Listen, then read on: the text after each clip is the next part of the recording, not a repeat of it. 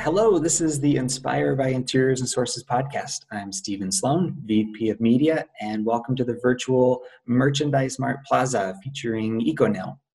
I'm here again with my good friend Giulio Bonazzi, President and CEO of Aquafil, about the inspiration behind their design and the message they're featuring here on Inspire. So Giulio, welcome. Thank you. Welcome.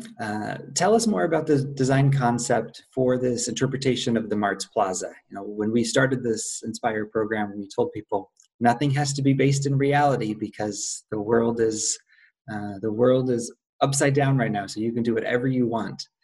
So tell us the interpretation of the Mart's Plaza this year, which I think you participated in last year for the first time. Yeah, last year was beautiful because we could enjoy Chicago and the possibility of spending on open air, some wonderful time. And this year, because of the exceptional situation, has been decided to make it in a virtual form, which at the end of the day, it's a great opportunity. It's a challenge to try, of course, to give the sense of the beautiness that designers can realize, but also it's a great opportunity because, through virtual reality, you can design a lot of different things.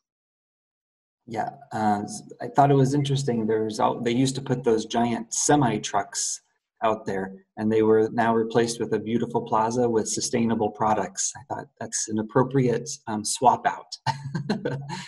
Sustainability is the only possibility we have, to give something in heritage to our children and, for the future generations. Well, and EcoNail has been at the forefront of creating a circular economy from your products and processes. Can you explain, to kick things off, the concept of this practice and how EcoNail is helping achieve it? Everything today is made with a linear concept. So you take raw material from the planet, you make products, and at the end, they finish in landfills when use is over. In this case, it's a challenge because we want to see the product at the end of use to return back, to be disassembled, and to recover 100% of their components. And when we speak about the nylon fraction, we can apply this special magic system, which is EcoNail, that is regenerating the material, returning one step back in the chemical chain. And at this point, you can reproduce any kind of nylon that you may like. And I'm guessing part of that comes from the recycling facilities that you have set up across, at least in the US. There's a couple of them, I believe. Is that part of the circular system you've established? Yes, it is. Most of the waste that we are collecting are coming from fishing nets that we take from all over the places, from all the continents. And the second most important fraction, but now growing, is represented by carpets. Carpets, because of course, our intention is to create circularity within our industry. So not only within the nylon industry, but to have a carpet as a circular product. So we established the first facility of this type in Phoenix, Arizona, with the capacity of recycling about 35 million pounds per year of nylon carpets. And the second one is under commissioning in Woodland, Sacramento.